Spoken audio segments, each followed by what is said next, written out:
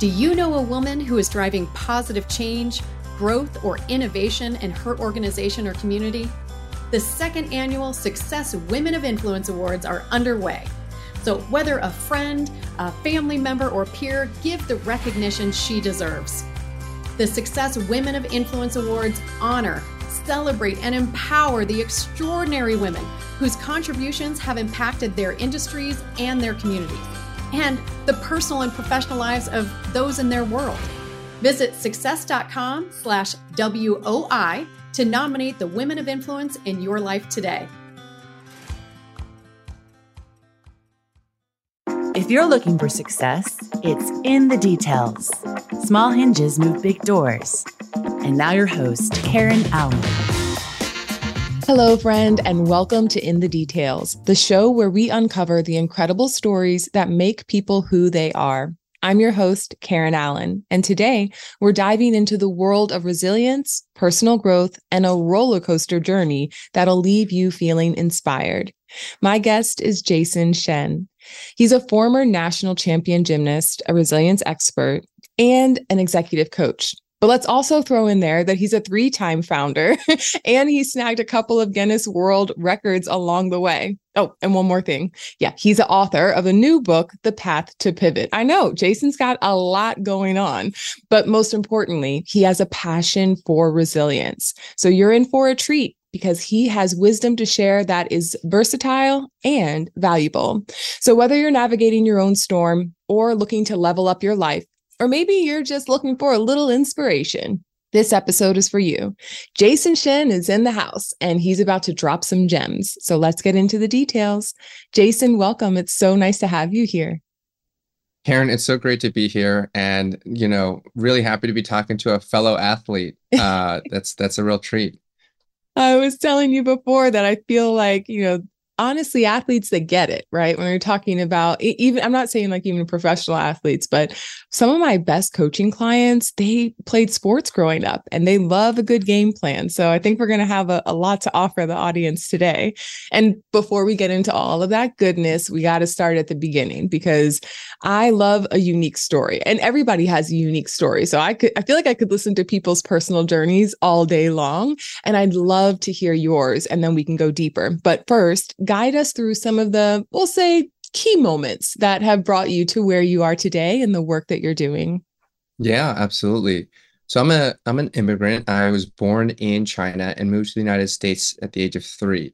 So my parents really brought me over, and we were looking for a better life and looking for new opportunities. And the United States gave my dad the opportunity to study here and then work. And my mom was a gymnastics coach. So my dad was in education. My mom was in coaching. So you could say this kind of stuff runs in my blood, writing, and developing people. But I was a very active kid. I had ADHD. I was really bouncing off the walls. My kindergarten teacher was writing these very long concerned reports about how I couldn't control my behavior. And she wanted to put me in a special needs class. And luckily for me, my dad kind of caught wind of this and he wrote back trying to explain the situation and kind of providing context. And, we worked on my behavior and I started doing gymnastics. And there were some things that by the end, my kindergarten teacher kind of turned around on me and got excited about me. So, just from an early age, realizing that maybe my brain works a little bit differently than other people. And even now I'm still sort of confronting what that means. And is this normal for me? Is this hard for everybody? Or this is easy for me, but it's not easy for other people, and sort of feeling an ownership around that. So that started at a very young age. I love how your parents were just right in your corner and they were like, there's no problem. We just need to redirect the energy. That's amazing. That was, not everyone has the opportunity to have parents who sort of recognize that. So, the importance of parenting as leadership. I mean, anyone who's a parent, and this, I'm not a parent yet myself, but, it's coming in the next year or two, that leadership journey that you go on just to be a parent. Mm-hmm. And so gymnastics was a huge part of my upbringing and experience. And I ended up having the opportunity to study at Stanford University, with a scholarship through athletics to compete for them. I studied biology, And that really exposed me to Silicon Valley. So to talk about like another turning point, I always liked technology. I had like a computer, and internet back when it was dial-up, and getting on the faster dial-up speeds back when that Yes. was the thing. All of those things. So I loved computers and I loved technology and I loved the internet in its early days, but I didn't know how to get involved. And coming to the Bay Area, it was just so eye-opening to see all these companies getting started and new businesses being created that were like, we don't have to follow the rules. We can go and do our own thing. And that's always been a part of my ethos and just loving that because Mhm. rules feel constraining to me, right? And so I got to compete at Stanford. We won a national championship. I learned a lot about how to work together as a team because gymnastics is actually a very individual sport. Before college, I had a team, I had teammates, but they were almost like my competitors that we all just like trained in the same facility, and you had a coach who's trying to like play fair with everybody. And I did have an amazing coach who helped me get very good, but we never developed as a team. It was only in college when you really are training and competing as a team that you kind of like develop that idea of like we're all working together for a shared victory.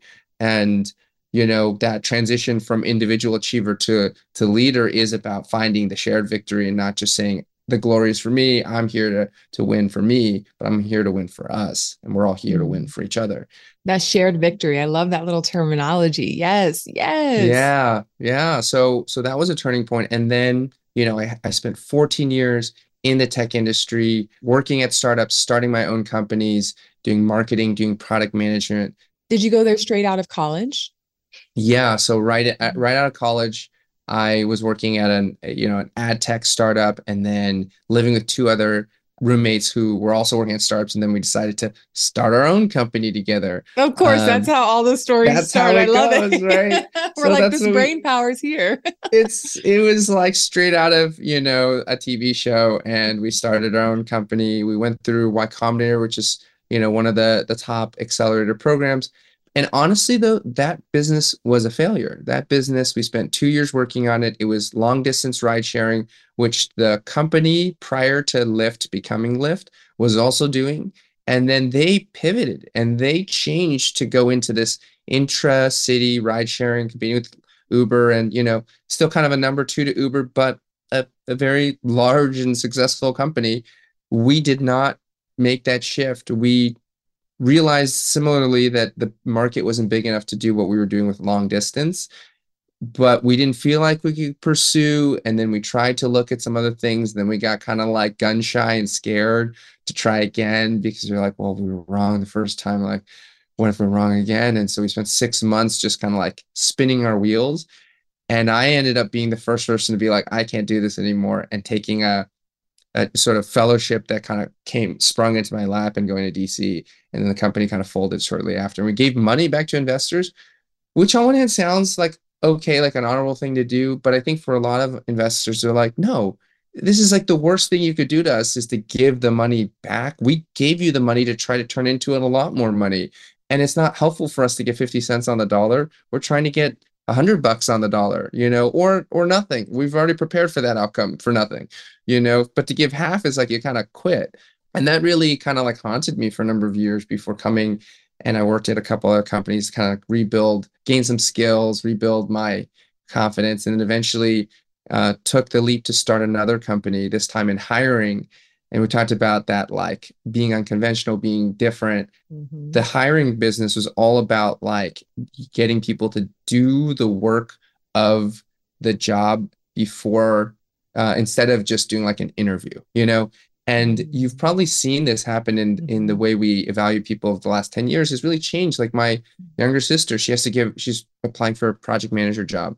And we were on the phone 'cause she's like, I have to give a whole presentation about this thing. And they said, these are the points I need to hit. I'm like, this is great because if you can't do this, you probably shouldn't do the job. Right. Yes. Yes, exactly. But not everybody, not every job, even today, does that. And we were trying to build software to make that easier and to do that asynchronously because you also have to take time off work often to kind of like do these things real time. So, if you're a software engineer, could you write a piece of code for a specific problem that makes sense and is like on your own time? So we built software to do that.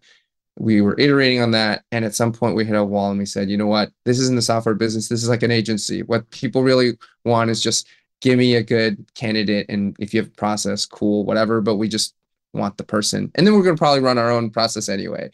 And I was at that point, we were like, we're not going to really change anything by building this. And so then we tried to pivot. And I was scared because the last time we tried to pivot and the company imploded. But we pulled it together. We gave ourselves a deadline of 1 week because we had an employee who was in the office who was on a conference in Europe. And we were like, this is back when everyone was still in the office. And we we're like, we can't just run around having surreptitious meetings without this person. So she's gone. Let's figure it out. And we spent a tight week just like coming up with a ton of different ideas quickly, eliminating ones that didn't make sense, and came up with a whole new idea around building AI tools for gamers and esports teams, completely different, but very rooted in our own passions. Raised new money for that, got new investors, built a new product, got new customers, and ultimately had an exit to Facebook in 2020. It was, a modest outcome, but, still one that I'm proud of, still one that we're happy to take. You take the wins when you can. And after 3 years at Facebook, this is the largest company I'd worked at. I'd never really done the big tech thing. I'd done, medium-sized startups and, young technology companies for the most part. I got to see what it's like inside the machine, inside the beast. And I learned a ton. And of course, I realized, what? They're looking for a certain kind of person. And there were things that I was doing. I'm doing all this work around resilience, and the people inside the company and inside many companies are feeling the pinch, right? With the layoffs, with the remote work, with the, we got to be more efficient and do more with less and all these things. And I was doing all this training and people were loving that. And my managers were saying like, this is great. This is amazing. But, you're doing like over here and you're doing like just, you're doing good work over here, but we're not going to average it out. We're going to kind of mostly take this and kind of give you the kind of like promotion or the recognition based on this, even though you're doing so great over here. This isn't like your main job.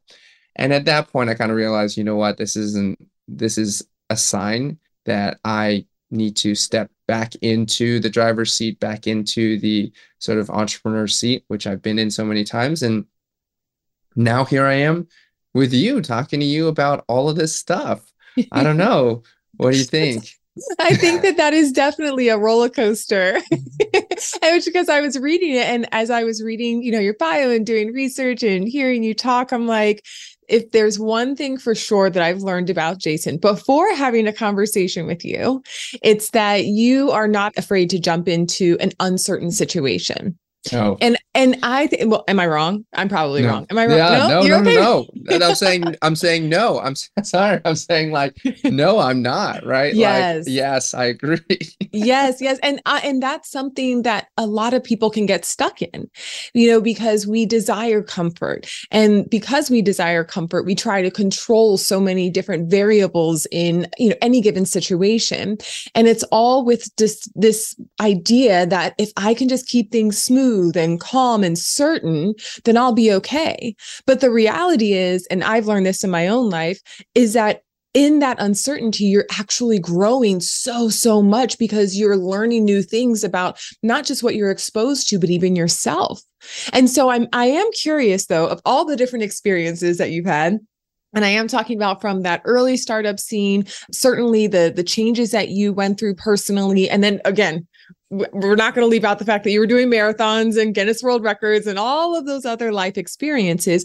What do you feel like really shaped your perspective of resilience? Like which one of these experiences, or a few of them, it really shaped that perspective the most?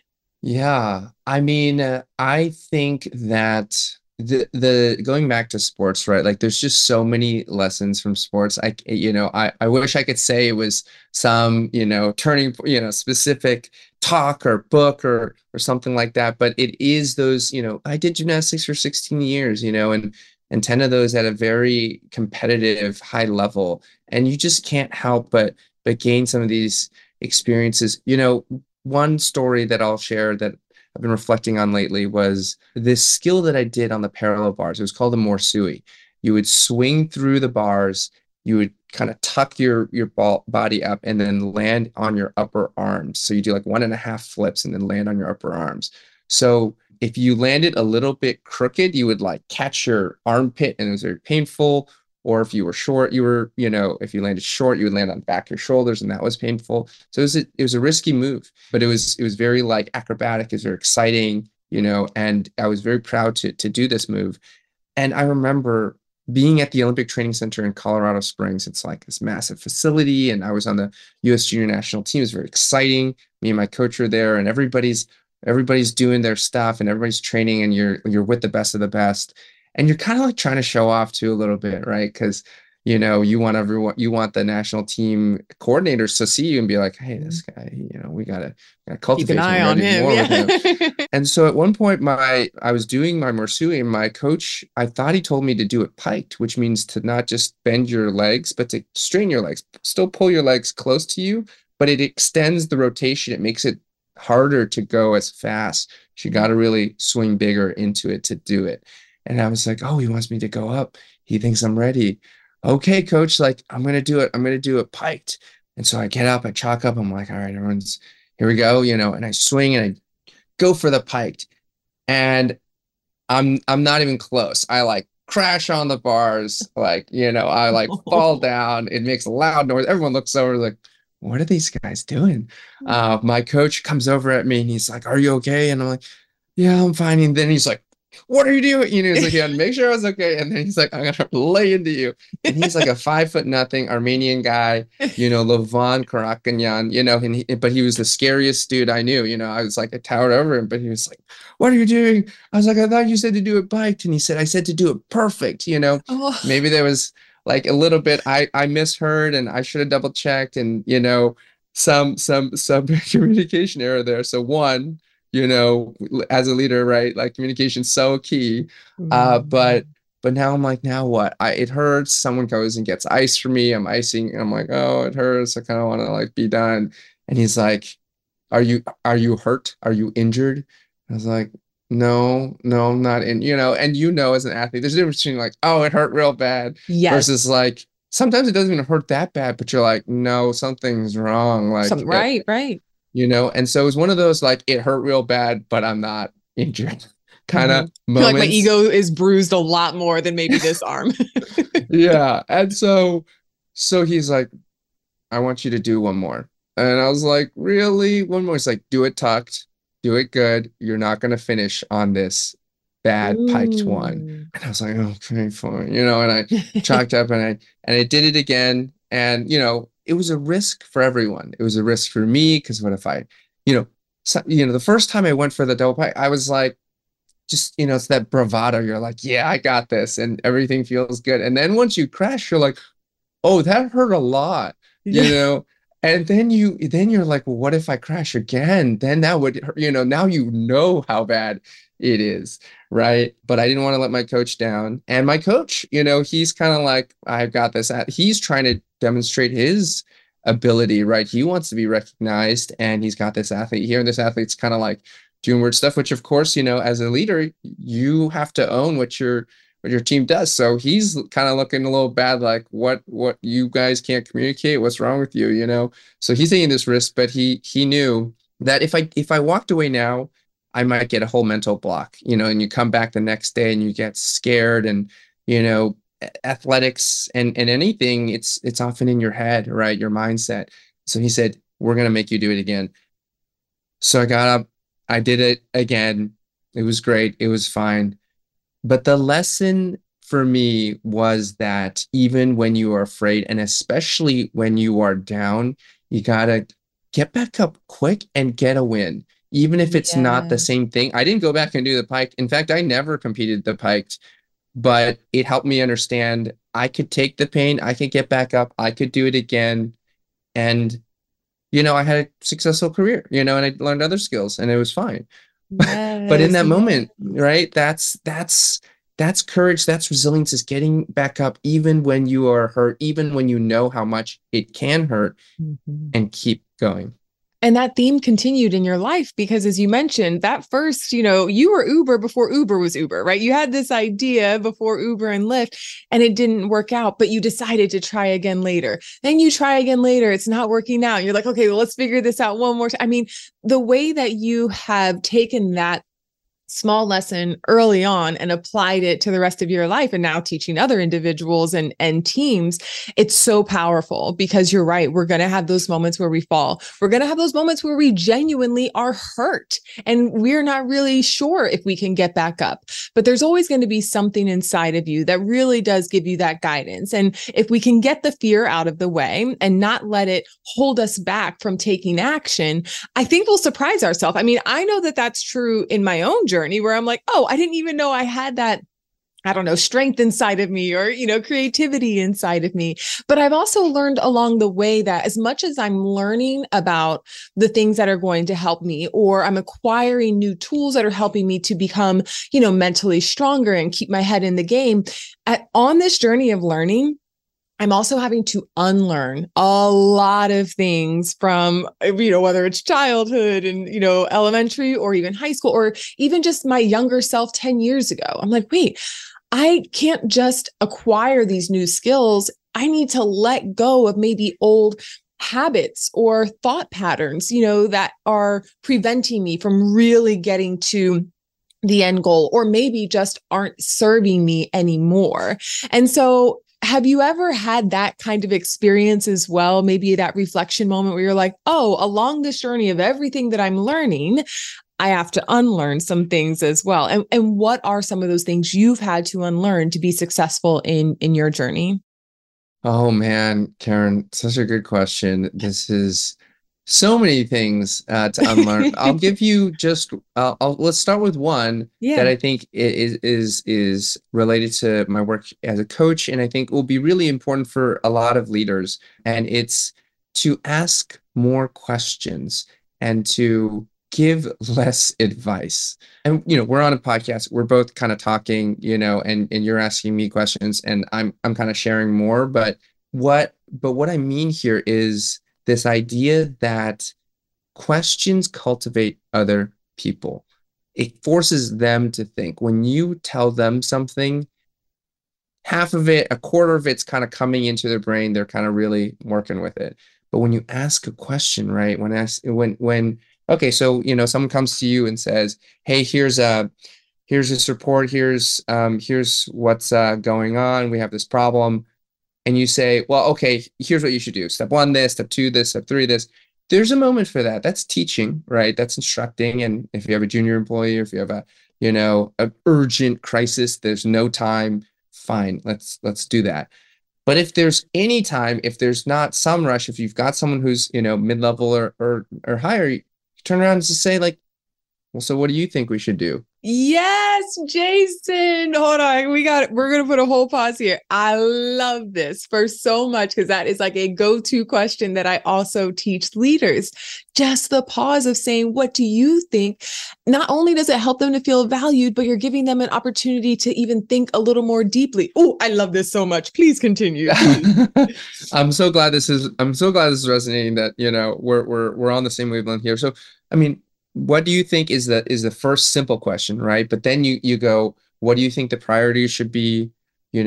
What are our goals here, right? How will we address, how will this plan address our priorities, right? So helping them, right? You're kind of like probing them, helping them make the connections, right? Helping them to think maybe the way you think or the way you want people to think, which is step by step, or like priority first, and then you have an opportunity to understand them better, and then you can intercept and say, oh, I know that you think project A is the priority. It's actually project C. So it's okay if project A is a little bit slow right now because, so with that in mind, and then you got to go back to them. It's like, how would you change your plan, right? Or how would you change your approach? And in the end, you might still do some instructing, but you're probably going to do only 20% of the instructing that you had to do. You build the confidence of the person you're in. You gain confidence. You're like, hey, my team really does know what's going on. They already knew half of what I was going to say anyway. They just thought they needed me to say it. and everyone kind of levels up, right? So this is like that coaching habit. Michael, oh, you know who I'm talking about, Michael Bungay.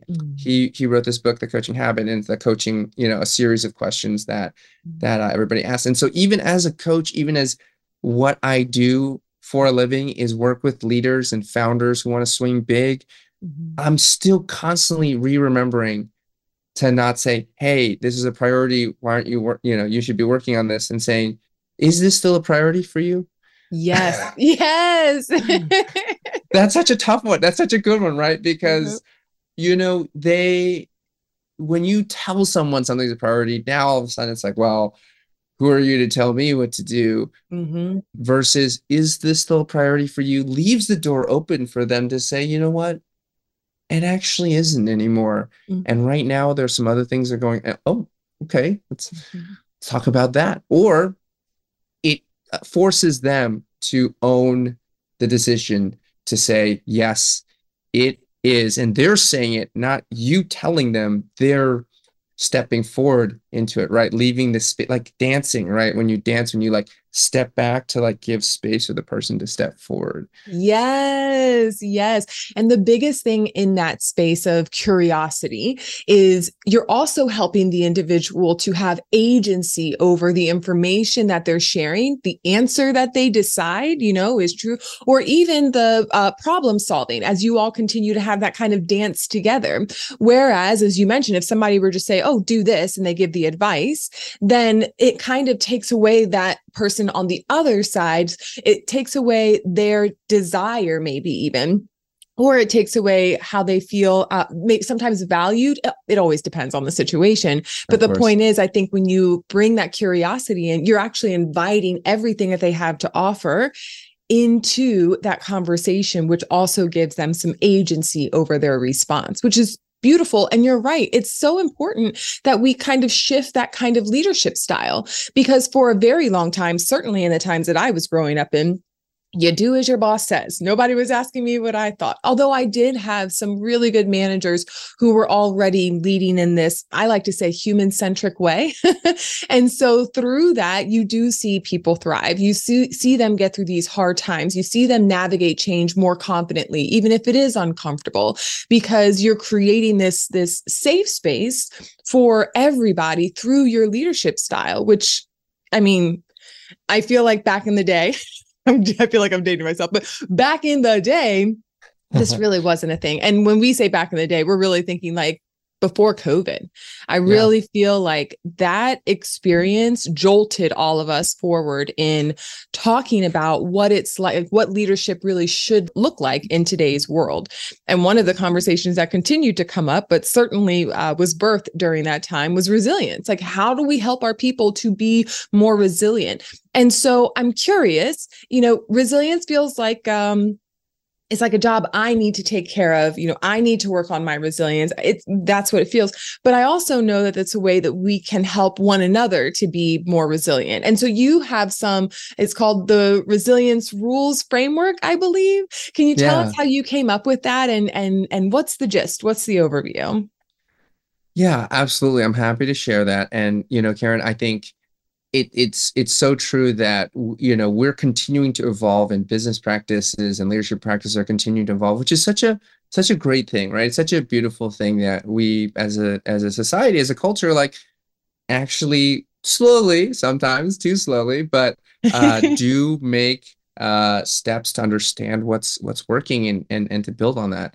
And I think my resilience rules framework is something that builds on so many ideas that I've seen and that I've read about myself. So, but at a high level, the idea is that resilience is not like a quality, right? Like you said, like, oh, something inside me that I need to that I just have, but it's a set of skills. Just like, you talked about basketball or volleyball or pickleball.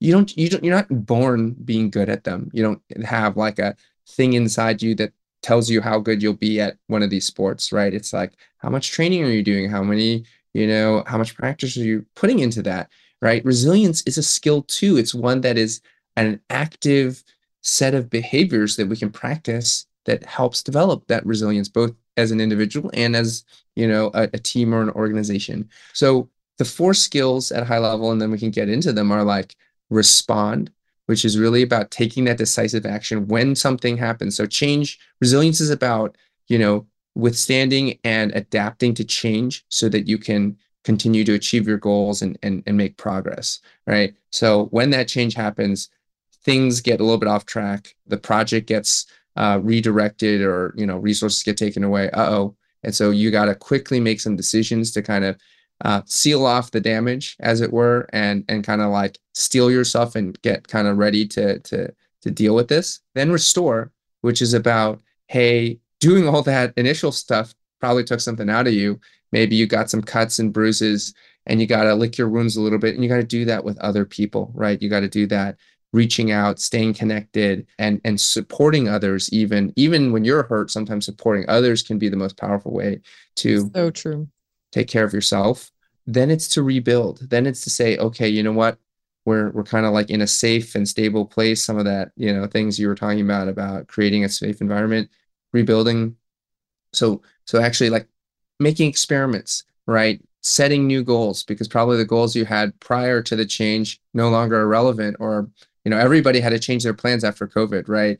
And as much as that was painful, it was also unavoidable, right? There was no way around making those changes. And guess what? We all just got a crash course in that skill of saying what I call dream again, right? Like, you had a dream, that dream may have gotten taken away. I had a knee injury, and I had some of my dreams, athletic dreams, taken away. You've had dreams of yours and, your family and your life taken away, but then you can dream new ones, right? And you have to find new dreams, and you have to start taking those steps towards those new dreams. And then finally, to reflect, to look back, to think about what you learned, to continue to connect to your values, and to tell your story. Being on this show, you've had all these guests on who've told stories of their struggles and their, new steps forward. And you've shared your own journey of the difficulties that happened in your life. And being able to talk about it builds courage, builds confidence, builds resilience. And it's, again, a skill. The first time you try to talk about it, it comes out all wrong. It comes out all goofy, and it doesn't feel right, or feels too intimate, too embarrassing, or too vague, too general. And practicing that story until you actually feel good about it is how you really get over it, right? Mm-hmm. And not to get over it, but to sort of internalize it, incorporate it into who you are, and not have it be this like weird break that kind of like is floating out there. But it's like, hey, it's part of me now, and we're moving forward. Mm-hmm. Yeah, I like to say growing forward. Yes. When you're so able, when you're able to take something really hard or challenging or even traumatic, and you can grow from it, and whether you're sharing it with others or it's just helping you become better, right? Because not everybody may share it. The point is that you're using it in a way that then helps you to grow forward. And I love all those were so spot on and very intentional, because your first word, even respond, comes with intentionality. Because very quickly, how many of us have reacted to life? It happens like a rapid fire, it just, we have an automatic, a default response, but to be more intentional, or we have a default reaction, and to be more intentional about the response does put us on a pathway of developing that resilience, which I think is so beautifully outlined. Gosh, Jason, you've got some good stuff, brother. You really, really do. I hope you're enjoying this conversation as much as I am. But before we dive deeper, we're going to hear from one of our partners, and then we'll pick right back up where we left off. Are you ready to supercharge your life and get access to more opportunities than you've ever dreamed of? Then join me, James Whitaker, in the Win the Day Accelerator. Presented by Success, this entire 8-part program has been created to help you activate your winning life once and for all. You'll gain clarity on your goals and purpose. You'll learn how to quickly overcome challenges, and you'll get proven tips and frameworks that will deliver you big results fast in all areas of your life. So if you're ready to win, join me in the Win the Day Accelerator. To sign up, visit success.com/WTD. I mean, this is like a whole thing, right? Like we all kind of collect these aphorisms or these like ways of thinking. I wanted to ask you even early because we were talking about questions. Like, what are your favorite coaching questions when you are working with someone to try to get more out of them? Oh, yeah. I mean, there's so many. It depends on where they are. But I would just say, like, early on, I do ask them about their priorities because I found that most of the people I work with now, especially working predominantly with like CEOs, executives, or founders, is that they are having a change in their priority. And so what they want to do is they want to do all of the things, but maybe they haven't in the past had the mindset to see that they could have all of these things in balance, or at least, I like to call it imperfect balance. We're always aiming for the imperfect balance. So finding out what the priorities are really important. Also, how they view leadership. What does leadership look like to you? And usually when I'm asking somebody to describe anything, I ask them to give me an example because it's very easy for us to think about a leader who we've had a great experience with. We can think about how they made us feel. And so even by asking somebody, well, what does leadership look like to you? I don't want them to throw off, oh, well, somebody who's kind, somebody who's, responsible. I don't want to hear any of that. I want you to describe it like you're looking at a movie and you're giving it to me in detail. How does it look in real time? And usually all of my questions, I mean, those are just a couple of examples, are because I want them to be able to embody what they are trying to envision. If you can embody what you're trying to envision, you're actually tying your energy to that, and it happens a lot faster, right? As opposed to, oh, like you said, I have this dream. Oh, it's great. Okay, but what does it feel like to be living out that dream? And so there's so many different ways to get people to tap into that. But again, it does go back to so that they have agency over the work that we're doing together. And I think it all comes from the same place as you were talking about before, being curious. Because I do like to hear, like, what is your view for your life? What good work do you want to do? What's important to you? And curiosity, I mean, that just opens the door to so many possibilities. Right. Ultimately, if you're curious, the questions are going to come forward, right? There's always going to be new questions. I love what you said about, what was it? Embody what you envision. Oh, yeah. Oh, that's good. Yes. And it's so true. Like, often, right? Because I'm working with a lot of people who work in technology, who work with software and computers. And it's almost like it's so up here, it's so in the brain, and it's so in the device and the machine, that like we forget about all of this, the rest of this thing. We all act like we're walking around brains with eyeballs, mouths, and little hands. Yeah. The input into a computer, right? That's like the whole body. That's all that sort of is relevant. But we know that the biology, and I was a biology major, is like the brain and the body are one thing. It's not like, oh, I have a mind and then I have a body. No, your body is literally giving you all kinds of things about your brain. It's like we make jokes, but we know when you're hangry, right? You make worse decisions, or you're really not fun to be around when you haven't eaten anything. That's real, right? And when you aren't sleeping well, you don't have that same energy. And when you aren't moving your body, right? If you're just sitting in your seat for hours and hours a day, you're just not getting the same impact on your mind. And as much as people, talk about the debate about remote work, I see the value in both sides. I work from home most of the time, but my second office, that's not my home office, is my gym office. There's a whole trend that's happening. There's like I was in this Wall Street Journal article about people who work out of their gyms, and gyms are now building these like, co-working spaces with tables and Wi-Fi and outlets and everything. And so, part of the time I'm in there because I go and I can do some calls and do some work, get in a class, come back, do some more work, shower, stretch, do the sauna. And I'm like feeding my body and my mind. Now, not everyone has that opportunity to do that. I understand. I know. I'm that. like, is that near me? Because I need to find one of those co-working spaces. That sounds Give me magical. one of those. Yeah. But what I mean to say is, like, make it a priority, right? If you can turn one of your meetings that's not like a super formal presentation meeting into a walking meeting, get on the phone, right? And do a walk around the block. Get the other person to do that. Whenever I do that, people are always like, oh my God, I want to do that too. We'll both walk. And I'm like, great. Now you're leading. Now you're feeding your body. They're feeding their body. And that sense of forward momentum, we're walking forward, we're making progress. It's going to reflect in the way you talk and your interaction and everything. Yes, I love that little gem because I think people enjoy, at least when I'm like, hey, we can make this a phone call. They love that. But if it is going to be a longer phone call, I might have to invite them on a walk, Jason. I love that. Yes. Let's take a walk Absolutely. together. Oh, so Yes. good. Well, listen, before I let you go, I have some rapid fire questions to ask you. Are you ready? Yes, I'm ready. I think that true leadership starts within, right? Because and if we're not taking care of ourselves, if we're not thinking about what's going on within, then how can we be more conscious and thoughtful about what's coming out? So when you think about self-care, what fills your cup? Well, this is going to be one of those answers. As an athlete, I got to get my workouts in, whether it's, a Peloton, whether it's kettlebell, whether it's some burpees, a run. I'm flexible, but if I'm not moving, I say to my wife all the time, I'm like a big dog. I'm like a husky.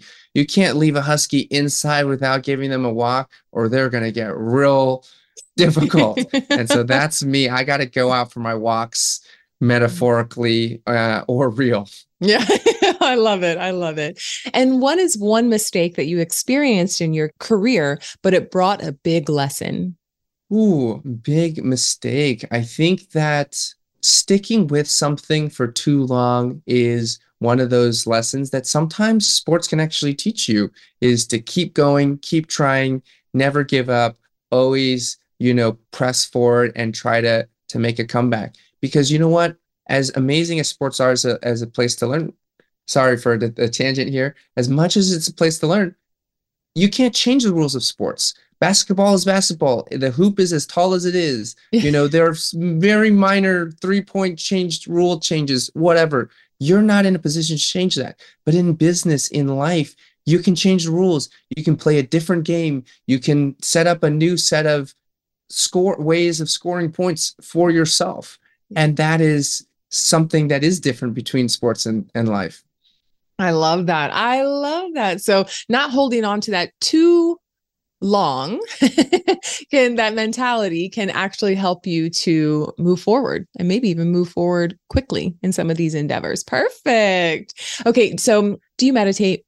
Occasionally. Yes. That's okay. Yes. Well, I feel like people who are thoughtful, that they do carve out that time, even if it's not daily and it's not a rigid kind of meditation practice, that even if they do it sometimes, that stillness does, I would say, play out in other parts of their life. So what does meditation look like for you? Is it, I'm putting on the Calm app? Is it I'm just like being still? What does that practice look like for you?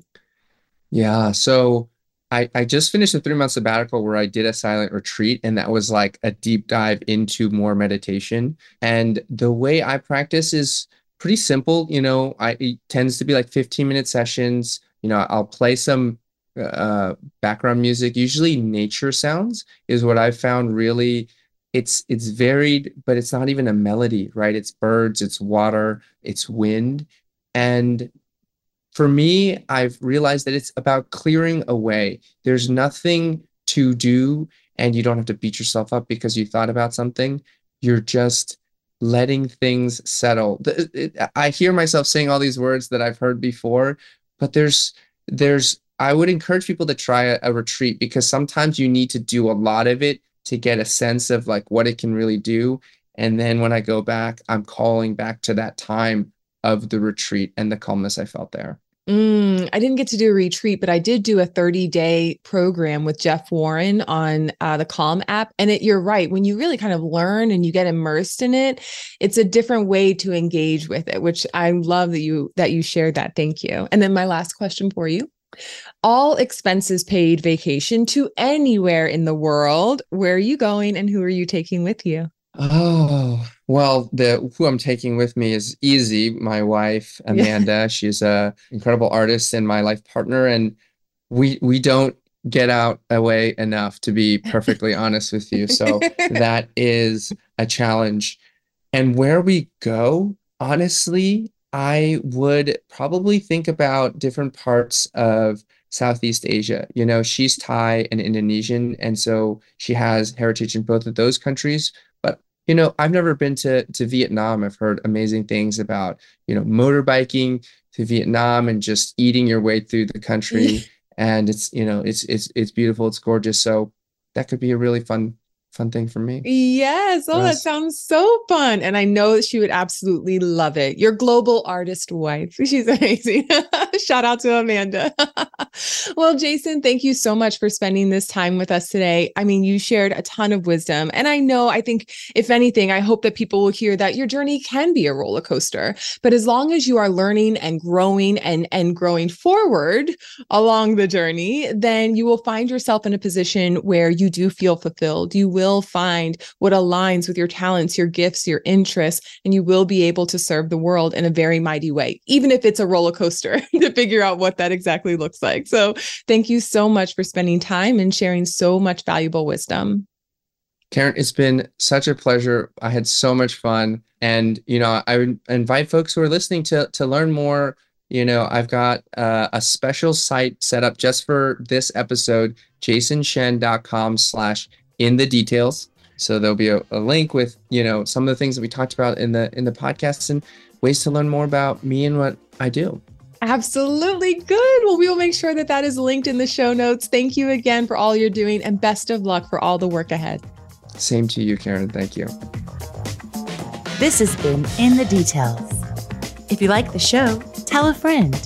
For more shows like this, go to success.com/podcast.